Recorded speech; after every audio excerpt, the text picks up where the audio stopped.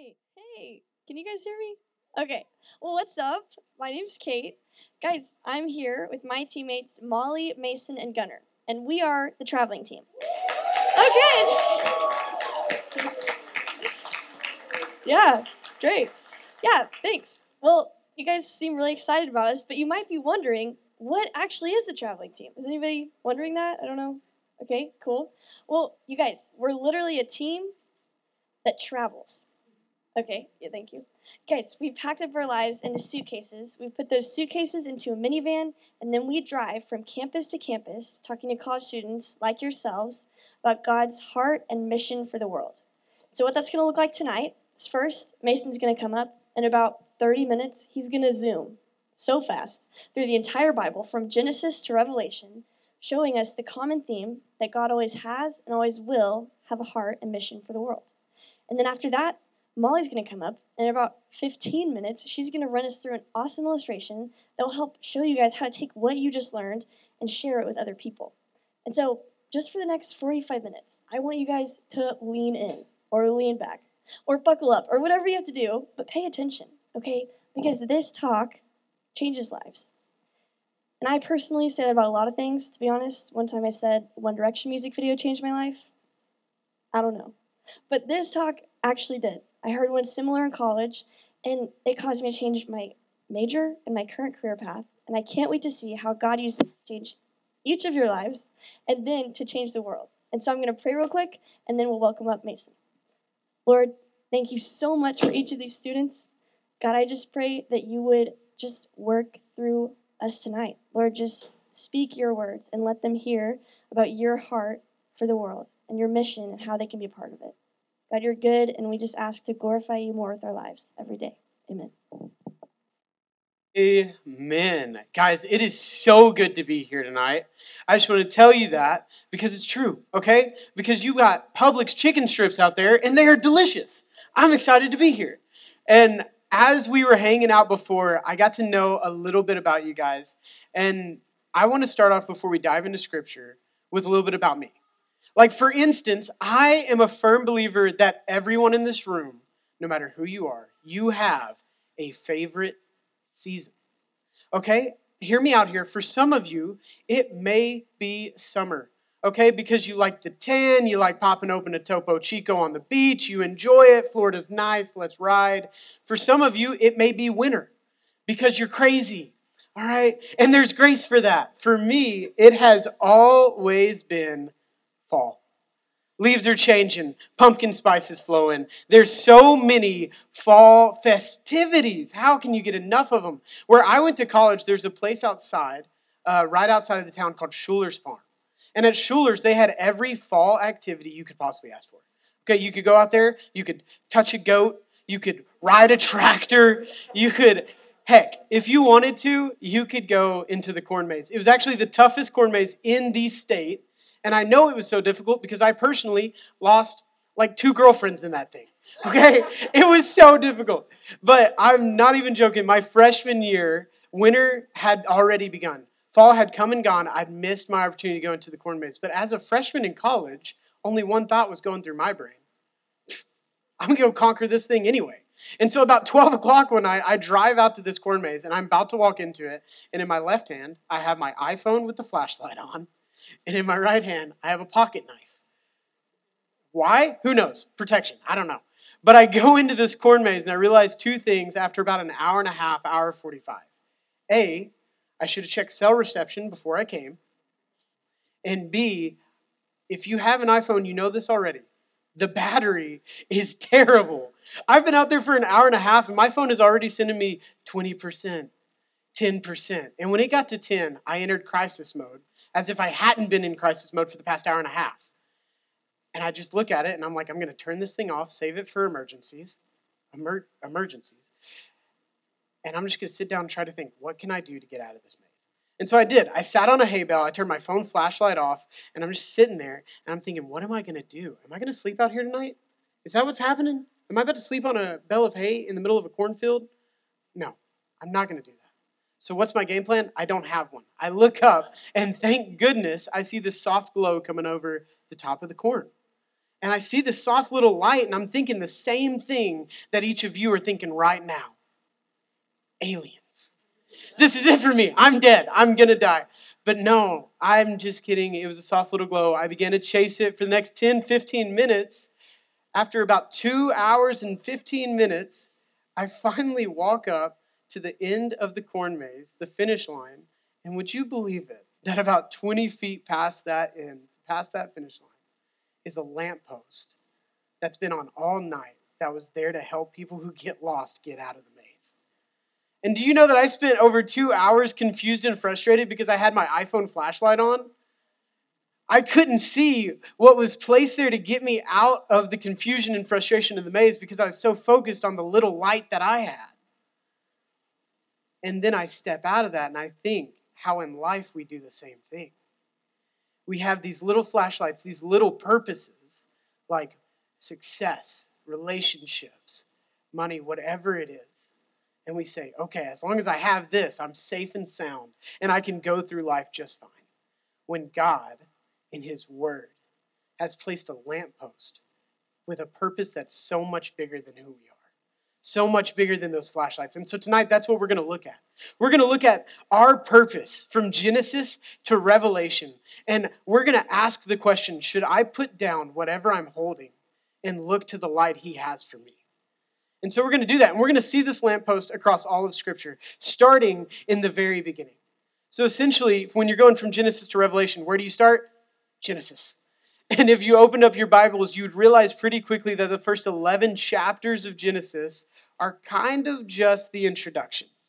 Not to downplay the significance of them, but as you realize, you'll realize that there's creation, there's fall, there's the flood, and then in Genesis 11, there's this event called the Tower of Babel. So in these 11 chapters, we have man with God, man no longer with God, and then God starting over, and then you come to the Tower of Babel, where all of mankind is in one place trying to build a tower to bring glory to their name.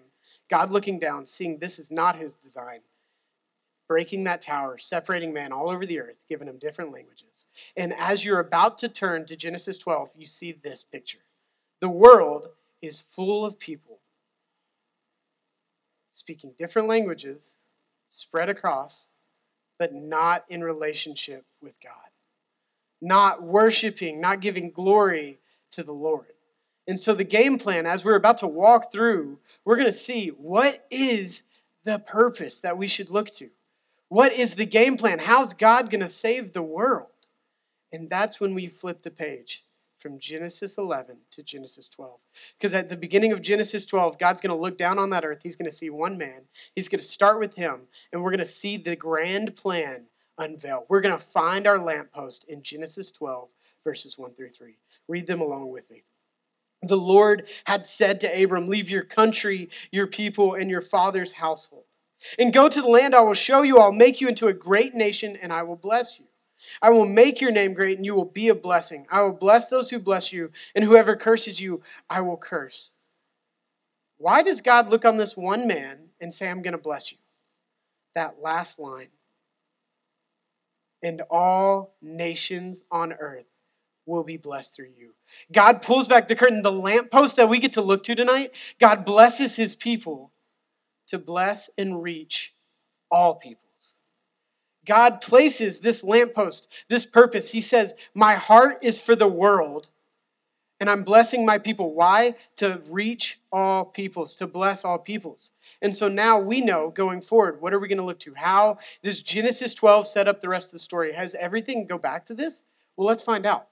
Because you see, as we walk through the Bible, you're going to find that every character, every story, every event, man, it points back to why God deserves glory all over the world and His heart for the nations.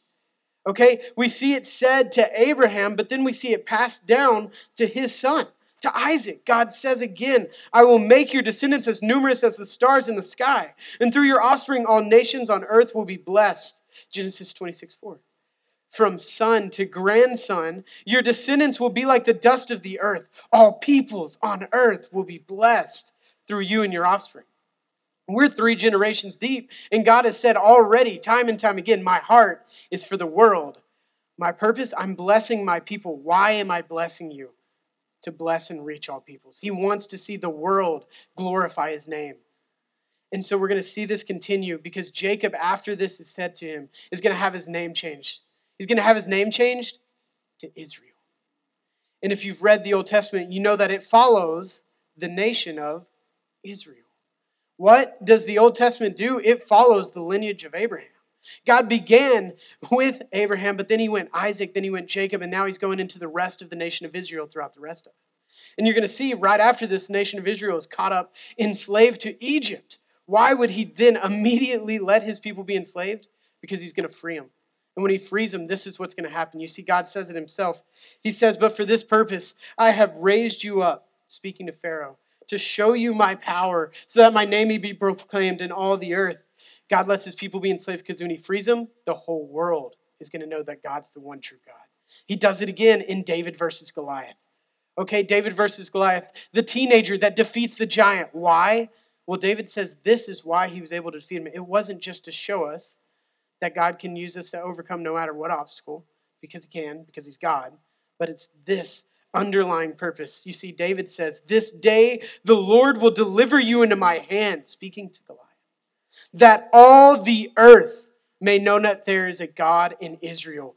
You see, time and time again, we're going to see this. We're going to see this theme that God's heart is for the world, and he's using his people, their trials, their circumstances, to show the world that he is the one true God. He's going to do it in Daniel in the lion's den. He's going to do it with Meshach, Shadrach, and Abednego when he saves them from a fiery furnace. He's going to continually, throughout all of the Old Testament and the New, show his people that he's the one true God.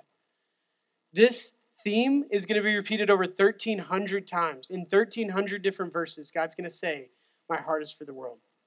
One of my favorite places to find it, the Psalms. Over 175 times in the Psalms alone, God shows his purpose. In Psalm 67, 1 through 7, he does it 11 times in 7 verses. I mean, look at this with me. "May God be gracious to us and bless us and make his face shine upon us, that your ways may be known on earth, your salvation among the nations. May the peoples praise you, O God. May all the peoples praise you. May the nations be glad and sing for joy, for you rule the peoples justly and guide the nations of earth. May the peoples praise you, O God. May all the peoples praise you. God will bless us." Why? Because all the ends of the earth will fear him. 11 times in 7 verses, God's shouting what? My heart is for the world. I bless my people to reach all peoples. But so many times I read this, and do you know where I get really caught up? That first line. May God be gracious to me. God be gracious to me. Bless us. Bless me. Make his face shine upon us. God, just make your face shine upon me. I take those blessings. I take that, everything he gives me, and I hold on to it. I say thank you for the blessing, and then I go on my merry way.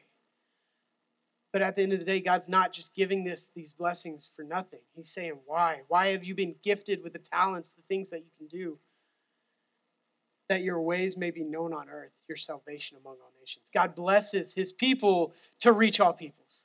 And it continues throughout the rest of the prophets. In Isaiah 49:6, "I will make you as a light for the nations, that my salvation may reach to the end of the earth." Ezekiel 39:21, "I will display my glory among," where? "The nations." In Habakkuk 2:14, "For the earth will be filled with the knowledge of the glory of the Lord as the waters cover the sea." Don't know if you've seen the ocean recently. Completely covered in water. In Malachi 1:11, the last book of the Old Testament, "For from the rising of the sun to its setting, my name will be great among the nations, says the Lord." From beginning in Genesis to Malachi, the entire Old Testament is not some boring history book for us to skip through. No, it is a neon sign that says God loves the world. He blesses his people to bless and reach all peoples. And it's not just an Old Testament theme. No, as you flip from the Old Testament to the New, you're going to see that even the birth of the Savior of the world is rooted in the Old Testament. You see, why does God bless Abraham? We see glimpses of it throughout all of the Old Testament, but when we get to the New, we realize why he looked at this family and he said, "I'm going to bless you," what he meant by that.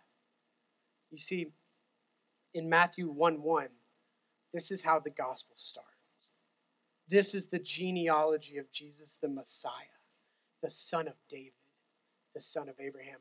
Matthew doesn't go 1,000 years back to David. No, he doesn't stop there. He goes 2,000 years back to Abraham. So that when people open up that scripture, they know that the birth of Jesus is rooted in the lamppost promise. It's rooted in God's heart for the world. How is he blessing his people to reach all peoples? Well, he just sent his own son to save the world so that people would have the chance, the opportunity to know him. You see, 42 generations happen in between this. From Abraham to Isaac to Jacob, to the people of Israel, to the prophets, to a manger in Bethlehem where Jesus, fully man, fully God, is born into the world. And he's going to live an entire life that is perfect without sin, one we could never live. But why does he do it? Because he's going to die on a cross for your sins, for my sins, for our sins. He's going to die. That weight is going to be buried with him. But then he's going to raise from the dead 3 days later. And would you believe it?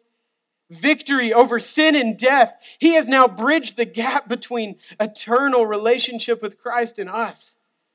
We now have access to the living King, to the King of Kings. And if you're in this room and you don't believe that, I beg you, talk to the person that you came in with. Don't leave this room without having a conversation about, is Jesus your Savior or not? I urge you to believe it because it's true. And it's in the most popular verse in the Bible.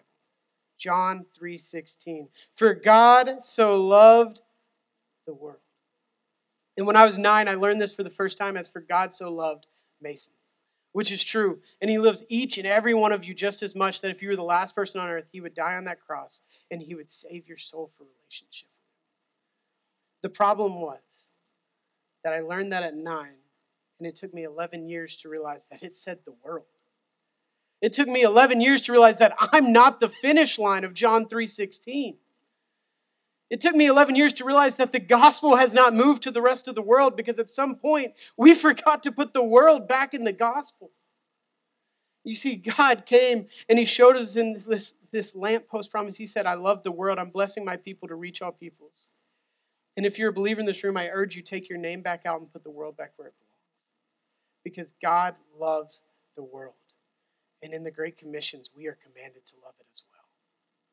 You see, in Jesus' own words, we get 5 different texts where Jesus comes alongside and he tells his disciples as he's about to leave earth, he gives them 5 different commands that show his heart for the world and how we're supposed to take part in it. In the first Great Commission text, we have Matthew 28:18 through 20. And Jesus came and said to them, all authority in heaven and on earth has been given to me. That's a pretty powerful statement. That's like, hey, right here, man, right here, all authority, mine. Listen to what I have to say. Go, therefore, and make disciples of all nations. In the first Great Commission text, God says, go and make disciples. Go, both here, both there, wherever you are going, go and make disciples in my name. In the second one, like a diamond being turned in the light, these are all going to show us a different side. Mark 16:15, he said to them, go into the world and preach the good news to all creation. This one, broadness is the emphasis. In the next one, in Luke 24:46 through 47, he told them, this is what is written. The Christ will suffer and rise from the dead on the third day, and repentance and forgiveness of sins will be preached in his name. To where? To all nations. The emphasis here, this is what is written. This is connecting it back to Genesis 12. Jesus is the fulfillment of a long-standing promise. In the next Great Commission text, we have John 20:21. Peace be with you. As the Father has sent me, I am sending you. If you're a believer in this room and you are alive, you're all alive, you are sent. Okay, while some of you may go further geographically, we are all called as believers to the lost world. And in the final Great Commission text, in Acts 1:8, but you will receive power when the Holy Spirit comes upon you. You will be my witnesses in Jerusalem and all Judea and Samaria and to the ends of the earth. Here we have 2 things. First of all, you're not doing it alone. The Holy Spirit has come alongside us. Praise God, because we are sinful people and we could not do it alone. And secondly, we get to be his witnesses. Jesus wrote a signature on our chest the moment that we decided to give him lordship of our life. And we get to walk around and take that fire with us and give it to those who haven't. And this is where I want to tell you that with that fire, that with this light that we've been following, that God blesses his people to reach all people, something very crazy has happened. You see, Jesus came and he now said that purpose is yours. As you have been blessed, go therefore and reach people. okay? That's what the Great Commission's to us. And what I want to tell you is that there's an area of the world today that is in dire need of being reached. It's the 1040 window. You see, we call it the 1040 window because from 10 degrees north latitude to 40 degrees north latitude, there are actually 5 billion people inside of this window. That's over 2/3 of the world's population. It stretches from West Africa to East Asia, 65 different countries. But the most important statistic is that out of those 5 billion, 3 billion of them are considered unreached, aka little to no access to the gospel. There are 3 billion people in that window who may not ever get to read a Bible in their own language. They may never go to a church service. In fact, 86% of that 3 billion will be born, go to school, work a job, go to a nursing home, die, and never meet a Christian. And that is shell-shocking, and it hurts. And it hurts to share it, but it's important to share because it's important to know that there is a need. Not to downplay that there are unsaved people, maybe in this room, definitely on campus, that need the gospel just as much. But that if we are called to a lost world, man, sometimes we just have to look at where most of those lost people are and say, I'm willing to give a little bit to go. You see, some of you may look at this, you may see, I just don't know how to walk into that. And I want to let you know that these people need the gospel, that those 3 billion need the gospel, but just as much, we need something as well. We need that purpose that God has gifted us with. That we are blessed to be a blessing. We now need to take that purpose and walk forward into it. Okay, because some of us are going to get really caught up in these flashlights, in these phone flashlight purposes of money, success, relationships, whatever it is. In this window, there are 3 billion people who are going to live and die with their lives thinking that flashlight is all the hope they'll ever have. But we get this lamppost promise that God loves His people and He loves us. Everybody's going to spend their life choosing one of those purposes. For my dad, for a long time, it was building houses. You see, he loved to renovate, carpentry, all of the above. And when I was 16, I finally started working alongside him. And so I remember the first summer that I had my driver's license, I was 16. I was so excited to do whatever I want with my friends, play Call of Duty, eat Doritos, whatever it was. But then my dad walked into my room, and he asked me to go to work with him. And I knew in that moment I was losing a summer. What I didn't know in that moment is what I was going to gain. Because you see, I spent the first half of that summer just absolutely miserable. I was a walking toolbox, okay?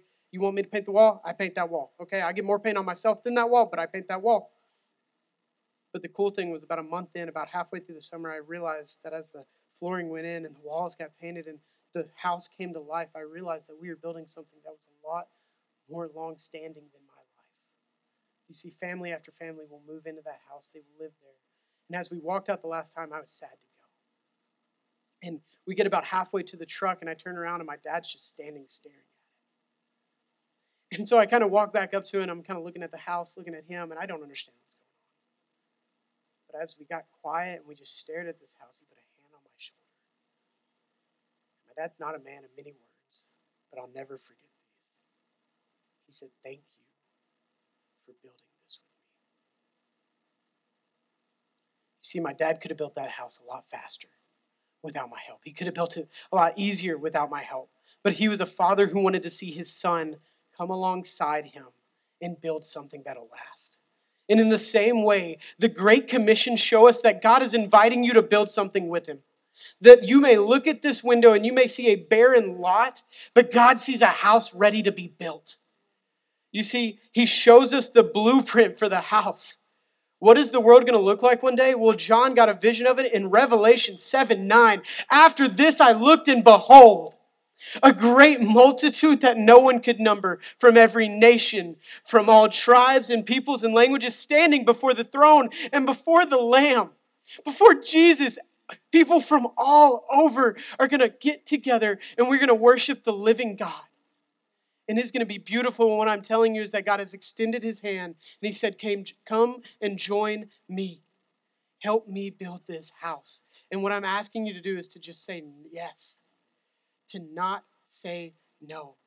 To say, God, I see the world you are building, and I'm asking and I'm begging you, let me be a part of it.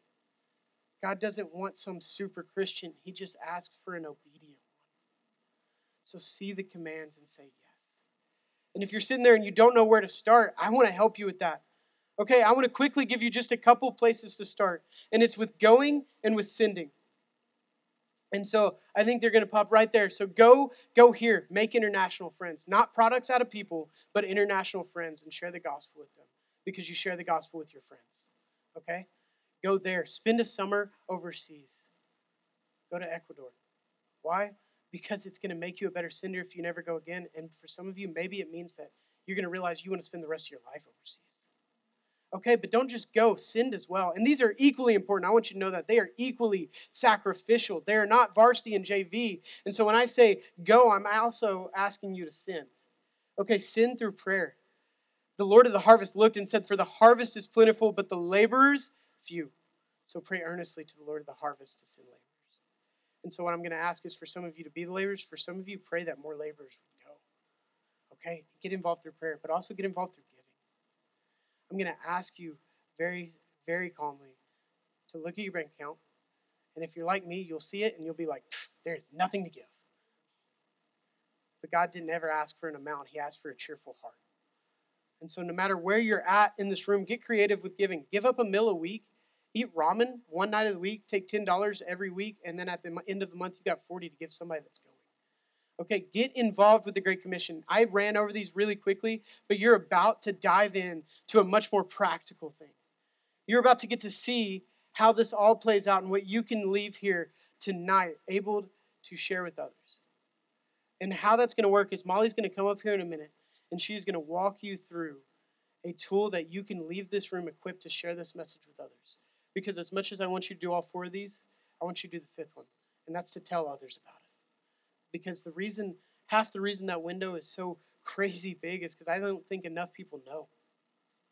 And so what I'm going to do is I'm going to pray over as we close out the biblical portion, and Molly's going to come up, and she's going to lead you through that illustration. You should have papers and pen with you, but for now, just join me in prayer. God, we see what you are doing in the world. We see your will, and we ask, Lord, would you just move our hearts to move for you? God, would you do a work in our life that is so powerful that only brings glory to your name? We don't want that glory, Lord. We want to give it to you. So, God, would you just be here in this room tonight, and would you teach us how to love others like you love us? In your name,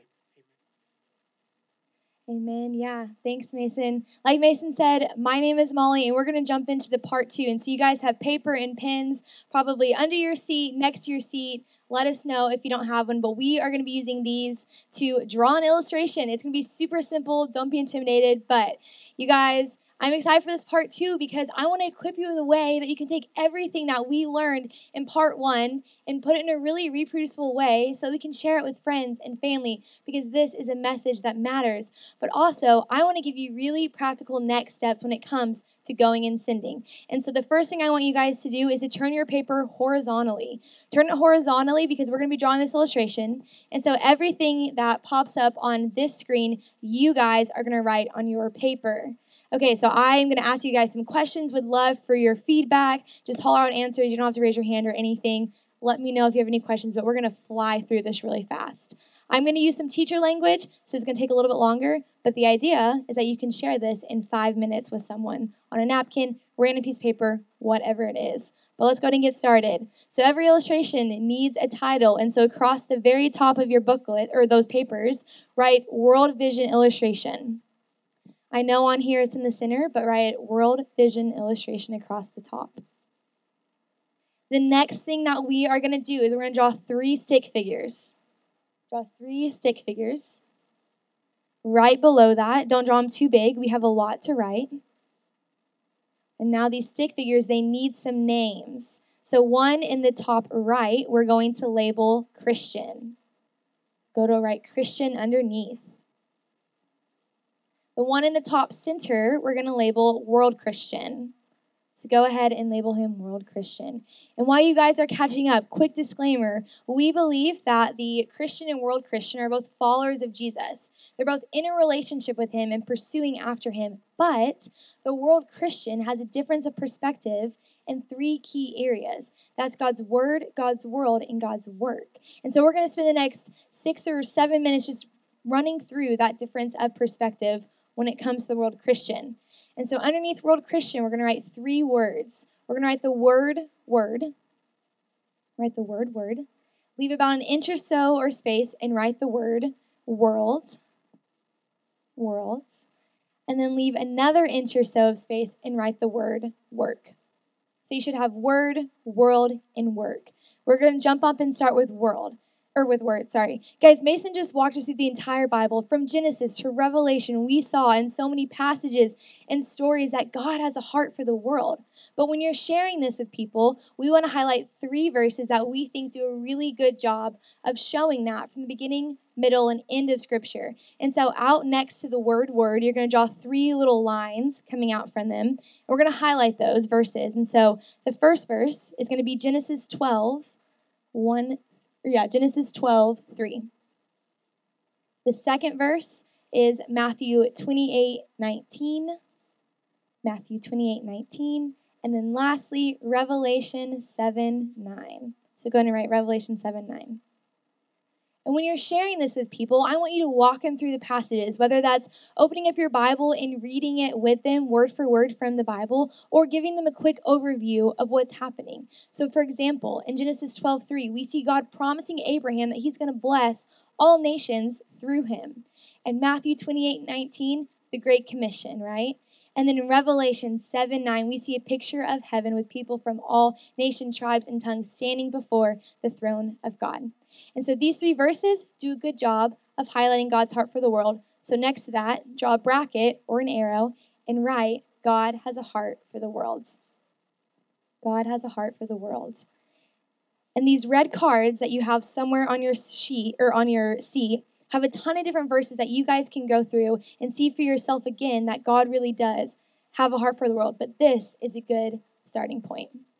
And so if God has a heart for the world in his word, then we should probably know a little bit about what the world looks like. So jumping down next to world, we're going to draw a rectangular box big enough that you guys can write in. And if this box, this rectangle, was placed on the map, what do you think it would represent? Yeah, the 1040 window. Yeah, guys, the 1040 window. So go ahead and label it 1040 window. And in the 1040 window, do you guys remember how many billion people live in it? 5 billion people. That's a lot of people. That's 2/3 of the world's population that lives in that tiny box. And of those 5 billion people, do you remember how many billion are considered unreached? 3. Guys, that's 3 billion people who don't have access to the gospel. Okay, they have little to no access to the gospel. That's what unreached means. So that means that those 3 billion people are going to be born, live their entire life, and die without maybe ever meeting a Christian, without ever hearing a worship song, and they might not ever hear the name of Jesus. And that's tragic. That's 3 billion people with lives and families with goals. There's so many people, right? But what's crazy is that those 3 billion people, they represent 97% of unreached. So across the top of that box, I know it's in the middle, but across the top, right, 97% of unreached. And that's not to say that there aren't unreached people other places in the world or on this campus or in your community, but majority of them, 97%, are in that 1040 window. And so I want to ask you guys a question, okay? If all of us in this room were in charge of all of the missionaries that were being sent out into the world, what percent of missionaries would you send to the 1040 window? 100%? Yeah, that'd be awesome. What else? 97%. I'm hearing it because math, it just makes sense, right? 100% would be awesome. 97% would be amazing. 70%? Great. 50%? Still really good. 30%, I'd still be okay, right? Because there's other missionaries in the world or other places. 20% would be something. 10%, we're trying. You know what it is, guys? 4% of all cross-cultural missionaries are going to the 1040 window, the place in the world where there's the greatest need. So I want to ask you guys, why do you think that there's only 4% that are going? Why only 4%? It's really hard. Yeah. What else? You guys can just shout out answers. Persecution. Yeah, a lot of those countries in the 1040 window, they're closed to the gospel. Maybe like one more. It's expensive. Yeah, raising support, getting overseas. Guys, those are all really valid reasons, right? It's hard. There's language barriers, there's cultural barriers, there's persecution. It can be expensive. And we could go on and on with reasons why people aren't going. But guys, look at that. The number's not zero. There are people that are going to the 1040 window. So to kind of flip that question on its head, why do you think that those 4% are going? Because the number's not zero. They love people. Yeah, they love God's people. Anybody else?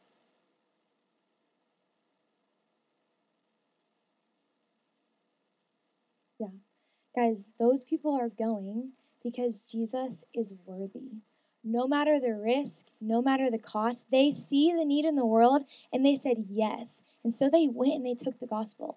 So although those numbers don't add up at all, right? The harvest is plentiful, but the labors are few. We can be encouraged that there are people that are going.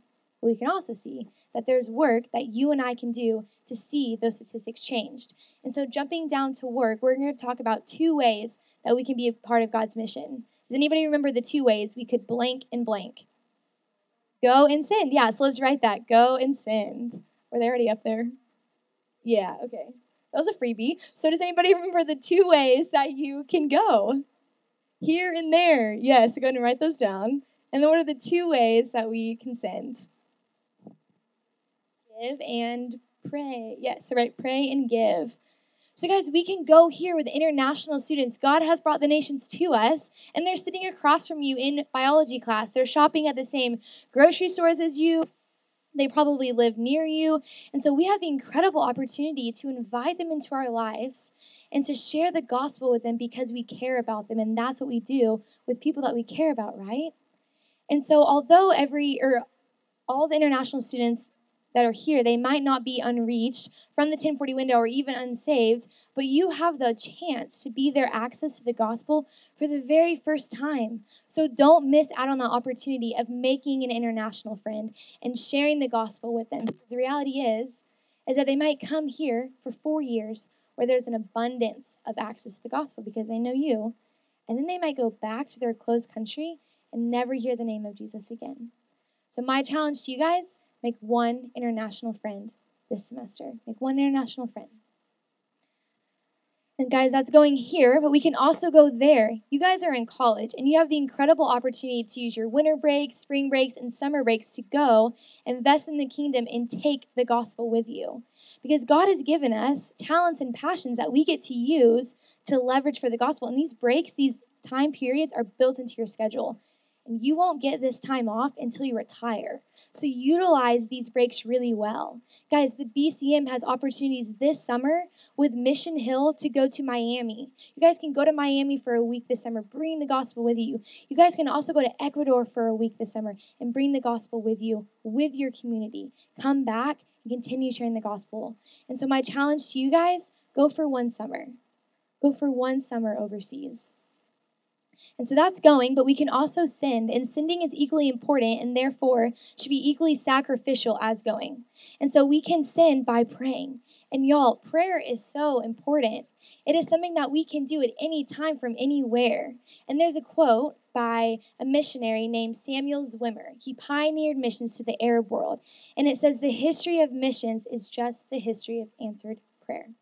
So be a part of the next missions movements through praying fervently. Guys, and because the reality is that we pray for things that we care about, and we care about things that we pray for. So let God shape our hearts through prayer. My challenge to you, pray 1 time a day. Pray 1 time a day for the world. And if you guys have no idea how to start doing that, I'm going to tell you about an app that's going to help you. It's called Unreached of the Day. So in the corner, you guys can write Unreached of the Day. It's a free app that you can download. And you can start praying for the world. It's going to tell you a new unreached people group. It's going to tell you who they are, what they believe, and how you can start praying for them. So download that and pray 1 time a day. And the last way we can send is by giving. And I know as a college student that can seem intimidating because how can you give when you might not have that much? But what's awesome is that God doesn't ask us to give a certain amount, but rather out of a heart posture of generosity. And so for me in college, I started giving up one meal out a week. That was $10 each week. At the end of the month, I had $40 real I could give to someone that was going. So my challenge to you is to give to one person. If there's someone in this room going with the BCN this summer, give to them. But find somebody and start giving to one person. So these are ways that we can go and send and be a part of God's mission. And so this is the profile of a world Christian, but we're going to jump back up to Christian, and we're going to draw a horizontal line between Christian and world Christian. Don't draw that X quite yet, but just to recap, a Christian is someone who's in a relationship with Christ, right? But maybe they've never heard about God's heart for the world. And then we have the world Christian, someone who's following Christ, but who has heard about God's heart for the world and is ready to hop on a plane tomorrow. And so I want us to do a little heart check and place ourselves in between Christian and world Christian. It's going to represent a growth spectrum. So take like 1 second and put an X where you think you lie. I put our X over here because we all walked in here at different places and we all have room to grow. No one wakes up a perfect world Christian. It's a lifelong process of aligning our hearts with God's heart, right? But we wouldn't even be on this line at all if someone hadn't come and shared with us about God's heart for the world. And so that person is our third stick figure, the mobilizer. So go ahead and label them mobilizer.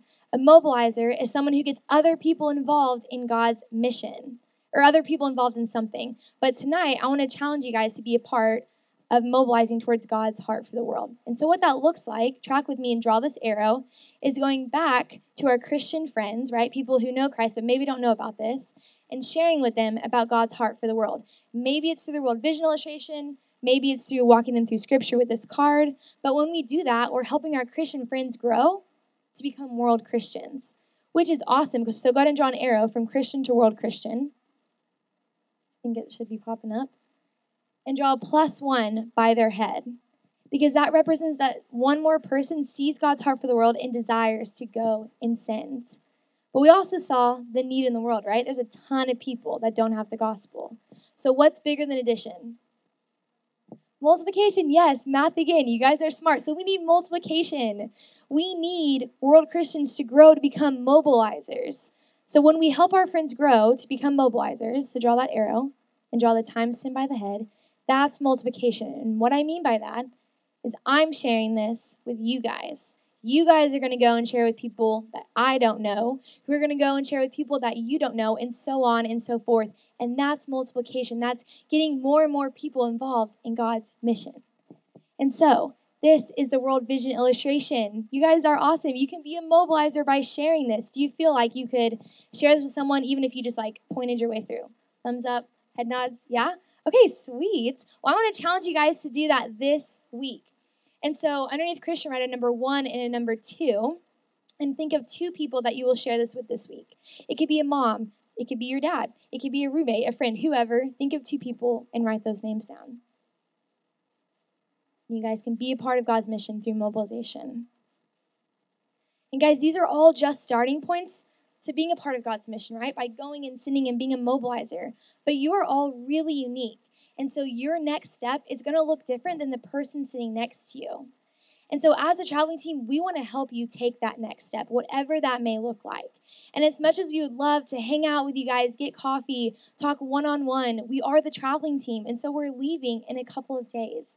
But what we can do is we can get on the phone with you guys and process through your next steps.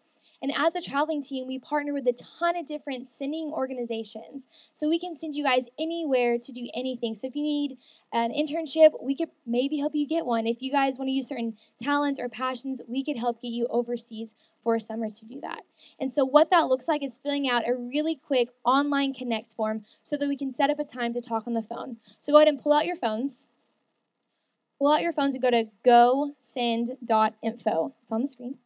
gosend.info and fill out that form. It's going to ask for really basic information like your name, number, school, whatever it is, but don't worry, we will not send it over to Christian Mingle or anything like that. We'll keep it just for ourselves. But yeah, we're going to reach out to you guys and we're going to set up a time to walk through those next steps. So fill that out. At the bottom of the little form, it's going to ask you who you met with. Girls, put my name, Molly. Guys, put Mason. So just going to give you 1 second to fill that out, and then I'm going to close this out. Yeah, we're excited to get on the phone to go through and process next steps on an individual level. Yeah, give you like 1 more second. Let us know if your phone isn't working, and we can get you a paper copy. But make sure you click submit at the bottom. And we'll reach out to you. It's literally us texting you from a coffee shop here in Tampa. So don't ghost us. It's kind of hurtful. Text us back, and we'll talk. But I'm about to welcome up Jay. But before that, I want to tell you 2 more ways that you can keep growing. The first way is to follow us on social media at the Traveling Team. We have a ton of really cool stats and posts and pictures and whatnot about God's heart for the world. And so make sure you guys follow us and join us for World Prayer Wednesday every Wednesday at 11:40 a.m. Eastern Time. The second thing that you guys can do is to check out that book table in the back. We have some free things like books, that's the not so free things, but the free things are stickers and prayer maps. And then we also have books. So make sure you guys check that out. But that's all I have for you. I'm so excited that we got to be here tonight. I'm excited to see how God is going to use each and every one of you in taking the gospel to the nations. And I'm excited, just to hear about all of it. And so I'm going to welcome Jay up again. But you guys have been wonderful. I'm excited for the Easter egg hunt after this. But Jay, you can come up, and that's all we have.